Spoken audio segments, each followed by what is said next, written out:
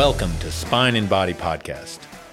This podcast's stated goals are to change how the world treats musculoskeletal pain, to create experts in the treatment of neck, back, and shoulder pain, and to advance the world's understanding of this pain, to inspire researchers, thinkers, and innovators, to empower patients and embolden caretakers. Follow us on this journey and let's learn and grow together. This podcast is brought to you by the Body Guitar Clinic because your body is a finely tuned instrument. Like all finely tuned instruments, it must be properly cared for in order to play the beautiful music it was intended to play. Care for your body and use it correctly, and it will play music that is unique to you, your life song. This is Sean Wheeler, MD, and let's get your body in tune.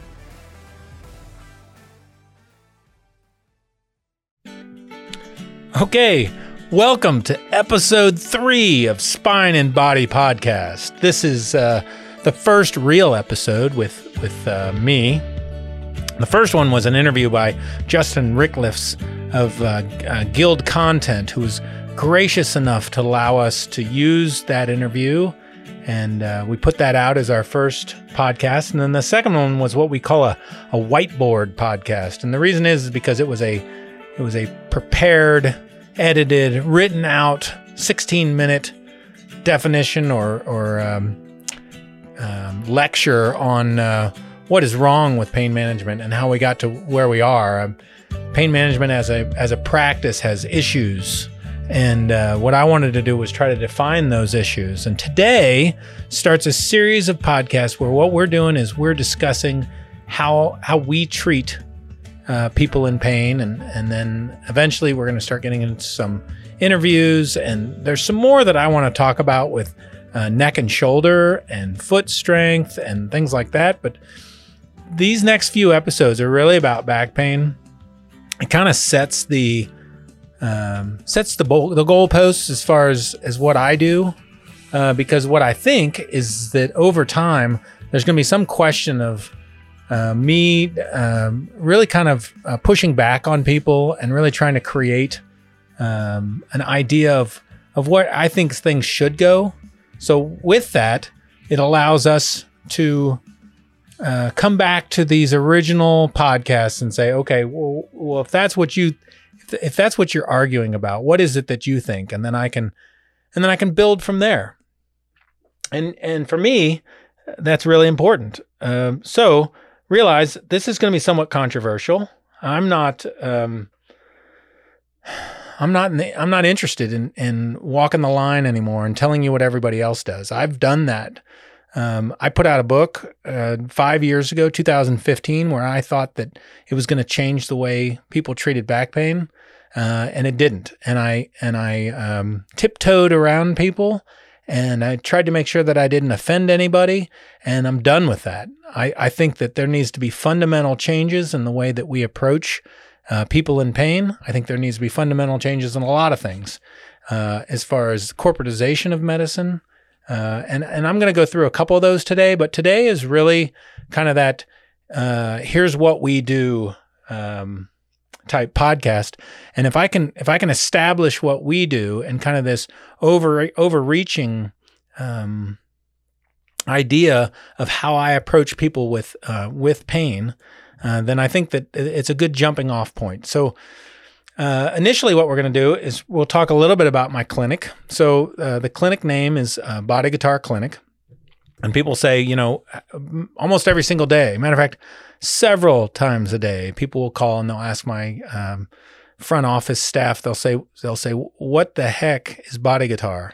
So I'm going to describe that. This is the Spine and Body Podcast, but it's produced by me and my clinic, which again is Body Guitar. So basically the reason why we have it as listed as a Body Guitar Clinic is because we wanted a positive approach.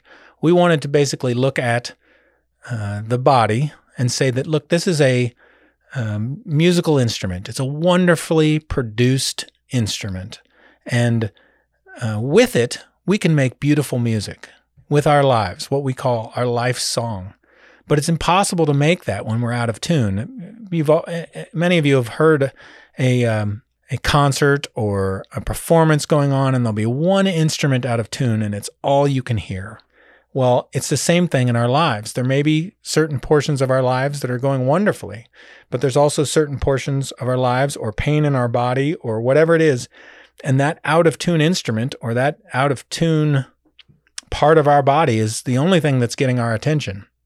So when we first started putting together the book, Steve Cranford, who's a brilliant marketing and branding guy, works for Whisper Global Incorporated. He came to me, and him and I were talking about all these different things, and he came forward with an idea. He knew I was a guitar player, and I'd been talking about these 6 places in the body that had to be stable. And he came to me and he was like, that's an awful lot like a guitar. And I loved it. And he came up with a great logo, and we ran with it ever since. The book was pretty dang successable. And when it first came out, it was Publisher Weekly's National Book of the Week. It was reviewed by several people. Back of the cover book cover things were done by very influential people, and the book did pretty well. And eventually, but what I thought I was going to do was change the world. So then eventually we said, okay, well, we're going to start a clinic. And with that, we're going to do motion evaluation, and that's going to change the world. Well, here we are. The next thing is that I feel like getting this long form education as far as how we feel like back pain, neck pain, shoulder pain should be treated. What does functional medicine have in that? How do we create a path forward that leads us in a different direction than the last 40 to 50 years has led us? And that's what this is about. So, as we kind of go through this, realize that that's what we're trying to accomplish. So let's start off by talking about the 6 different places in the body that have to be stable. So the first, and we're going to start from the bottom up, and I mentioned this in the very first podcast a little bit, and we're just going to go through it really quickly again so that you don't have to listen to that. But the first is the bottom of the feet, the whole foot, right? So we're starting from the bottom, the whole foot. And what happens is as your foot hits the ground, you dissipate energy as the arch collapses, and then the arch will reapproximate and you'll take off again, right? And it's small muscles in the foot that can do nothing but stabilize the foot. I mean, sure, you can use them to pick up a pencil or, move rocks or whatever, but that's not really their purpose. The purpose of small muscles of the foot is to dissipate energy. The next is what's called a soleus in the calf, and it's a small muscle that keeps the tibia, which is the larger bone in the lower leg below the knee. It keeps it from translating forward in the knee, and it stabilizes it a little bit through the ankle, but it's a stabilizing muscle. The next are the muscles of the buttocks, deep muscles called external rotators, and it's a group of muscles, and what they do is they rotate the knee outward.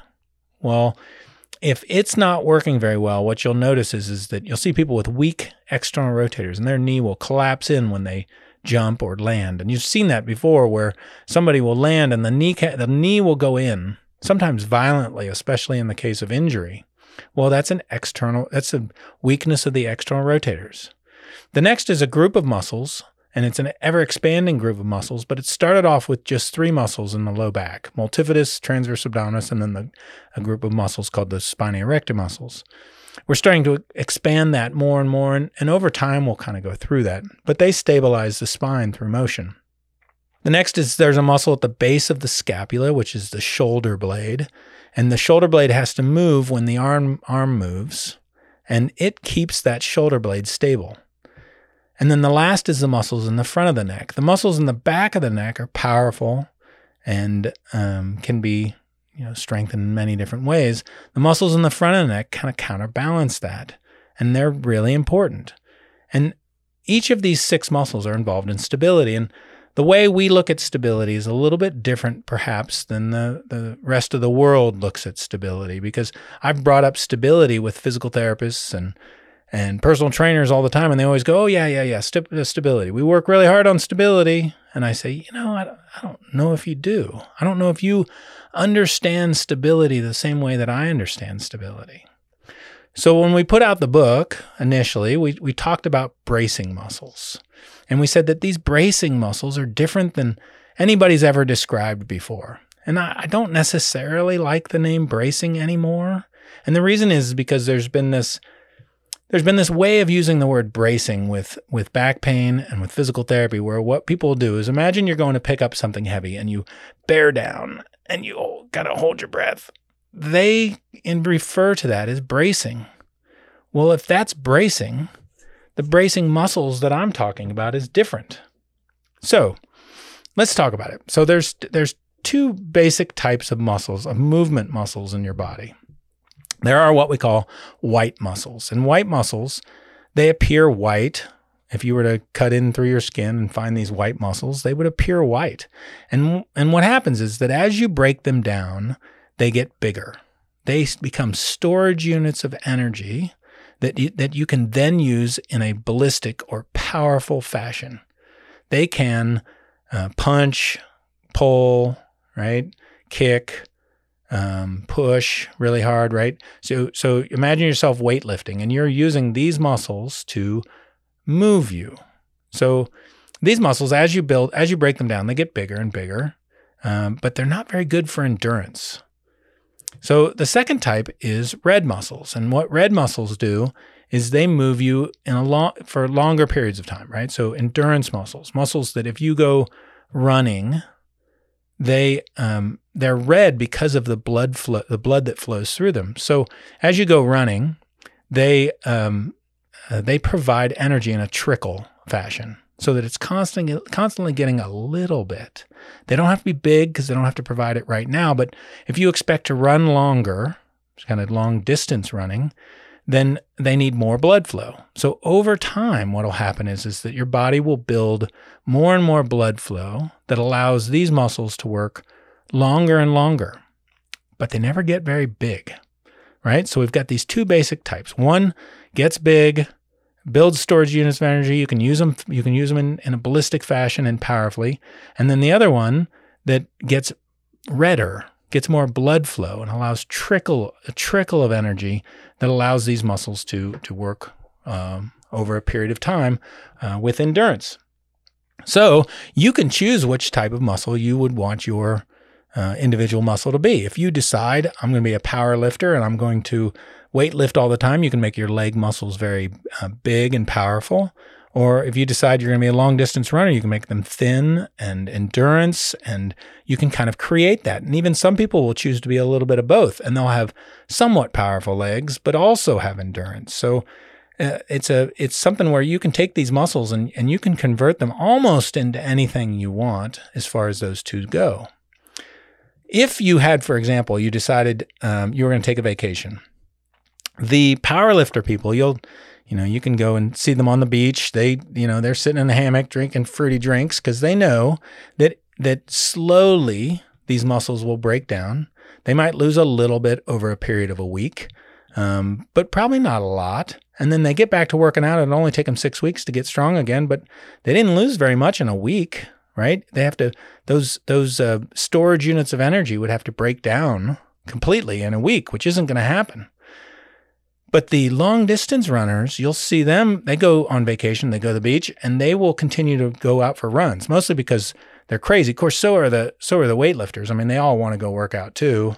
They get up in the morning and work out, but they could take the week off. The long distance runners, if they take the week off, those blood vessels that they've developed over a period of years will collapse. And you can't just open them back up again. Blood vessels have to be remade. So they could take a week off and have 6 months before they're back to where they were. So it's an interesting dynamic as far as how those muscles respond and how they're built back up after stopping for a while.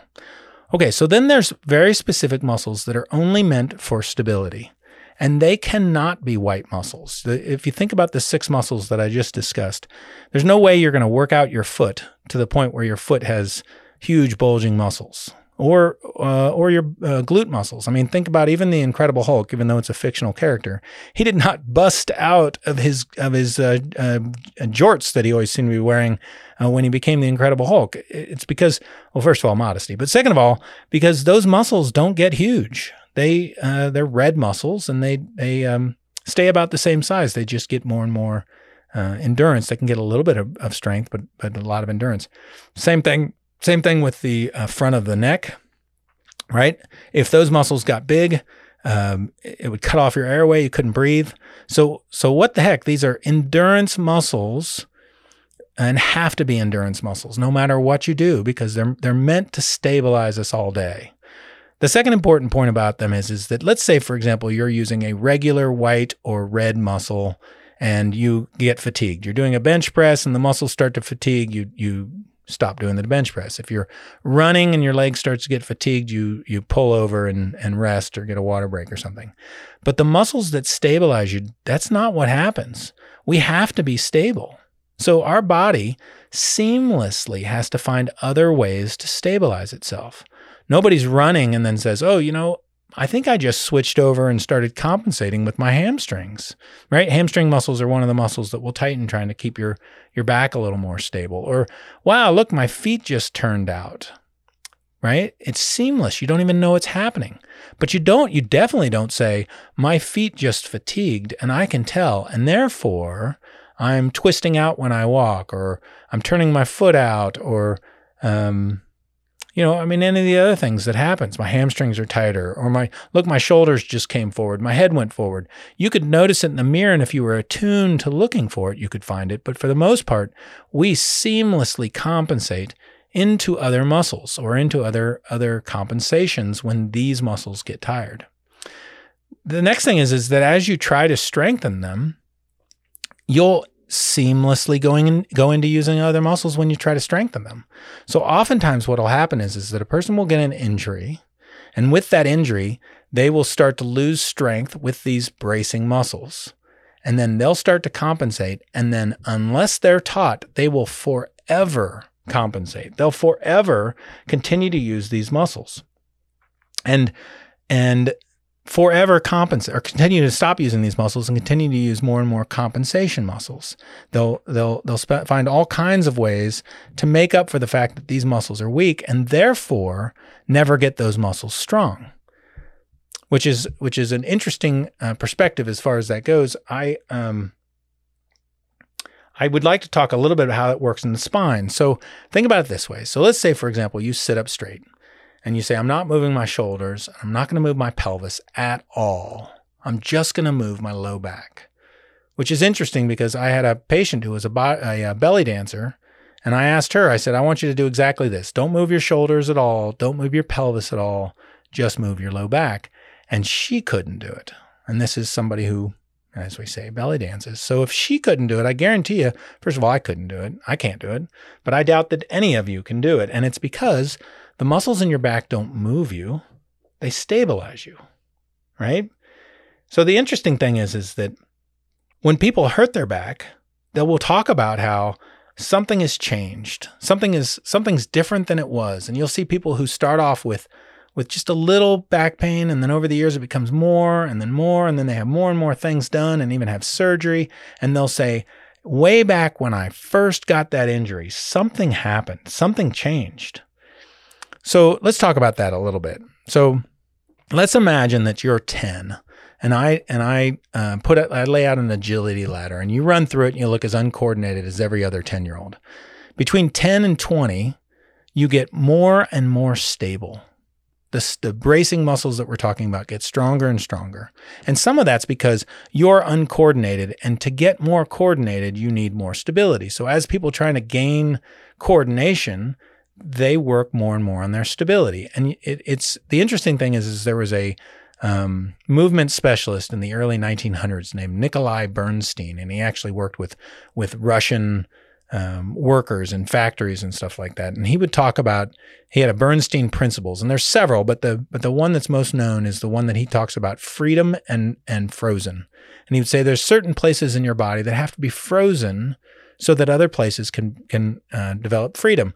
And what happens is that as a kid starts getting more coordinated, really what they're getting is they're first getting more stability, which means they're getting more areas of frozen so that they can have more areas of freedom. So as they get more stability, they get more coordination.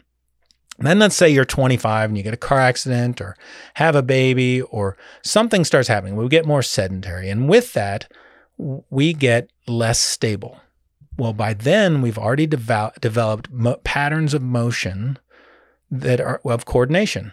So as we start losing this stability, you would expect that we would start getting less coordinated. But we don't. We maintain our coordination even in the face of this lack of stability. So what our body does is it says, okay, if we're going to have these areas that are now not frozen, we need to compensate with other areas of freezing to stabilize this. So what happens is we end up getting muscle tightness to stabilize us. If you can imagine, we talk about the tone of certain muscles or the timbre, the tonality of certain muscles, where think about your foot, where your foot has a certain arch to it. You don't think about that. It just occurs. That's its tonality or timbre, right? A musical term, let's say.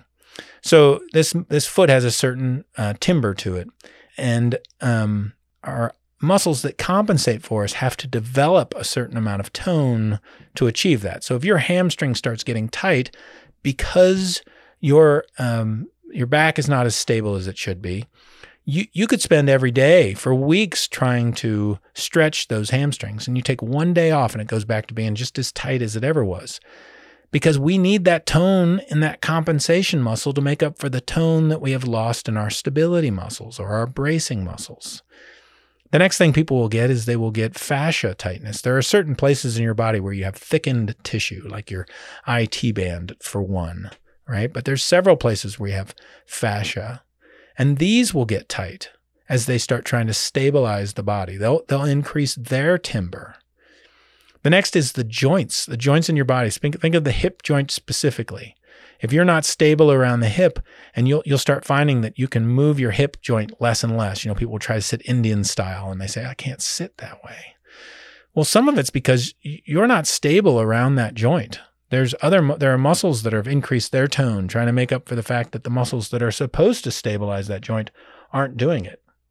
And then the last is that our body will eventually start building bone around that joint. We'll develop arthritis, and the arthritis creates stability around the joint that originally the bracing muscles were supposed to do. They were supposed to cause. That was how it was supposed to be. The bracing muscles aren't doing it. We start doing these other things. They don't work that great. They work okay. It doesn't work great. And then eventually our body will build arthritis. So you want to keep yourself flexible and mobile and without arthritis, you have to keep these muscles, these bracing muscles strong. But you can't even tell that they're weak, because we continue to have the same or just about the same coordination. So this is when we really get into our problems, is we get people with back pain and they get weak, or any of the other pains, and they get weak, and then they get tight. And then because of these compensations, they actually compensate into a way of moving that allows them to stay somewhat coordinated, but they're moving different because of the tightness, because of the arthritis, because of the joint capsule, because of the fascia. So, there's a change in posture. There's a change in the way we move that allows us to continue to have coordination. So then what becomes difficult is that as we tried to treat people, basically what we say is we're going to try to get you out of pain. And we get them out of pain and we say, get back to normal activities. Well, guess what? They still move the same way. They still move the same way as if they still had pain. There's some subtle differences. We'll talk about a subtle difference when we get to the sacroiliac joint. But for the most part, the tightness that we still have doesn't automatically go away. The muscle tightness, fascia tightness, joint capsule tightness doesn't go away. Arthritis that we got doesn't go away. The new learned motion patterns remain. And so does all the tightness. So what happens is that we talk to people about the fact that when we treat them, back, neck, shoulder, or any of the others, We can't just say get back to normal activity. We have to do physical therapy. And physical therapy's job becomes basically fourfold. One is we have to get the stability back that we've lost. 2, we have to break down the new patterns of motion, along with 3, muscle tightness, joint capsule tightness, fascia tightness, right? We have to do those things. And then we have to build a pattern of motion, right? So we already talked about the pattern of motion, but we need a sequence of muscle firing that's correct. I need to fire this muscle before this one, before this one. I need to breathe better. I need all these things as far as trying to improve motion back to where I was. One of the reasons why we started doing a video motion analysis is because this is so complicated. It's incredibly complicated. And one of the stalwarts or the foundations that we have built a Body Guitar Clinic on is this motion evaluation, video motion analysis, 3D video motion analysis. And what we're trying to do is over time, we're hoping to show stability versus instability and altered patterns of motion. Now, the hard part about this is that lots of people compensate in many different ways. So trying to show this pattern of stability and then showing improvement, first of all, worsening over time, but then also improvement over time is very important if we're going to have a standard of care of improvement of physical therapy. Because a lot of people go to physical therapy and what they're told is to go to physical therapy beforehand, before anything's done, and see if physical therapy can get them better while they're hurting. Well, while you're hurting, you're not going to get patterns of motion improved. One of the reasons why you have bad patterns of motion is because you're hurting, and you have weakness because you're hurting. So we're sending people to therapy and we're saying, get stronger while you're hurting, get improved patterns of motion while you're hurting, and it fails. Well, what we do is we treat people's pain, and then we say, okay, we got all these things we have to accomplish, and we're going to follow you with 3D video motion. And we're going to try to make it very cheap as far as doing the video motion, and then also have something that you can use as a landmark from where you started to where you ended, because a lot of people will go into therapy and they'll say, I can't tell a difference. I can't, I'm going through this physical therapy and they're goofy exercises, they're terrible exercises, and they don't make any sense to me, and I don't sweat, and all this stuff. And we say, no, these questions or these improvements in motion, that is the cornerstone of everything we do. Why would I do all these injections and all these treatments and everything else, but to create a period of time where you can go through physical therapy, which is opposite of what you'll hear from a lot of people. So what we talk about is, when people come to my clinic, what we talk about is diagnosis, trying to make a correct diagnosis, trying to get them out of pain, and then everything leads back to physical therapy, stability, and then these patterns of compensation that we then have to treat. So as we kind of go through this, next thing that we're going to talk about is probably facet pain. Matter of fact, it is facet pain. Sorry about the probably there. I know that our next episode is we're going to talk about facet pain. Realize that as we talk about facet pain, we'll also talk about how people compensate. And then that will lead into the one after that about SI pain. But in our walk through this, as we kind of walk our way through this, remember, this is how I feel about muscles of stability, bracing muscles. And this is how I feel about physical therapy, is that physical therapy is essential. It is a cornerstone of what we do, and everything we do leads to us trying to get a patient to physical therapy. So then, of course, we have incredibly high expectations for a physical therapist. And the physical therapists that are listening to this, I hope you'll start to see that over the next several episodes. Very quickly, I want to mention the 3 goals really of this podcast. The first is to explain what we do and change how the world treats back, neck, and shoulder pain. Number 2 is change how insurance companies pay for back, neck, and shoulder pain, and researchers research it. That's how we change the world. I can get all kinds of people to be body guitar practitioners and body tuners and people who are tuning themselves. But until I can get researchers and insurance companies to pay for it and researchers to research it, we're kind of stuck. A side goal of that is, and I mentioned this earlier, I am frustrated by the corporatization of medicine. I'm frustrated that there are companies out there that their whole goal is to keep patients inside the corporation, and the goal is not to get people better. The goal and to advance health care. The goal is to see how much we can make out of each person. And I will address that, and I don't care who I piss off. Excuse my language. I don't care, because somebody's got to say it. And then the third goal really of this is functional medicine. Functional medicine is, we used to talk about people with Lyme's disease and vitamin deficiencies and all these other unusual problems. And we used to kind of scoff and roll our eyes and say those people are crazy and the doctors who treat them are crazy. And what we found since is that they're not crazy at all. And it's become mainstream. And this idea that 10% of the people are helped by this small nuance, well, great. That's 10% of people. Or 2% of people, or whatever it is. We're getting more and more into these niche areas that help some people.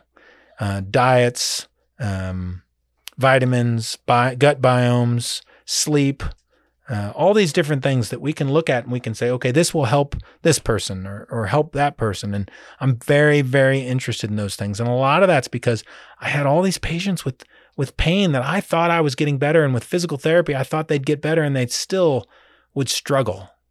And then we started trying to find these little niche things that would get them better. And in some people it worked, and some people, other things worked. And I do think that each of us has our own DNA of improvement that we need to really get a lot of things better. So I'm now interested in those things. I'm interested in how we get people there.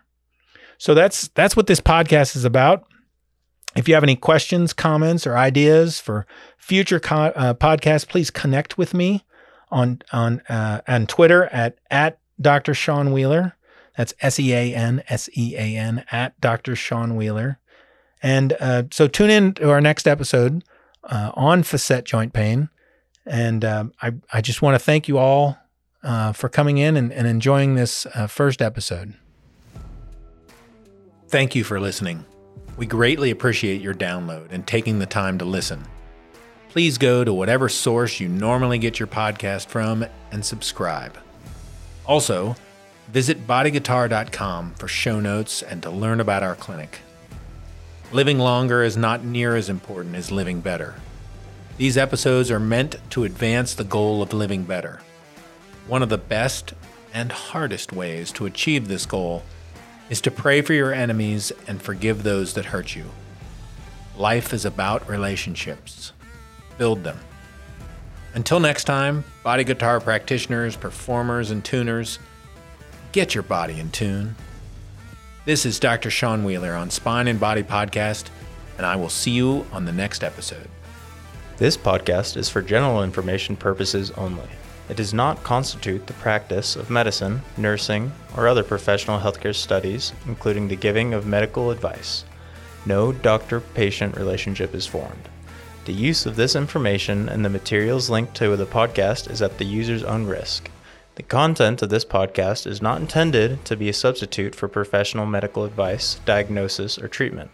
Users should not disregard or delay in obtaining medical advice from any medical condition they have, and they should seek the assistance of their health providers for any such condition.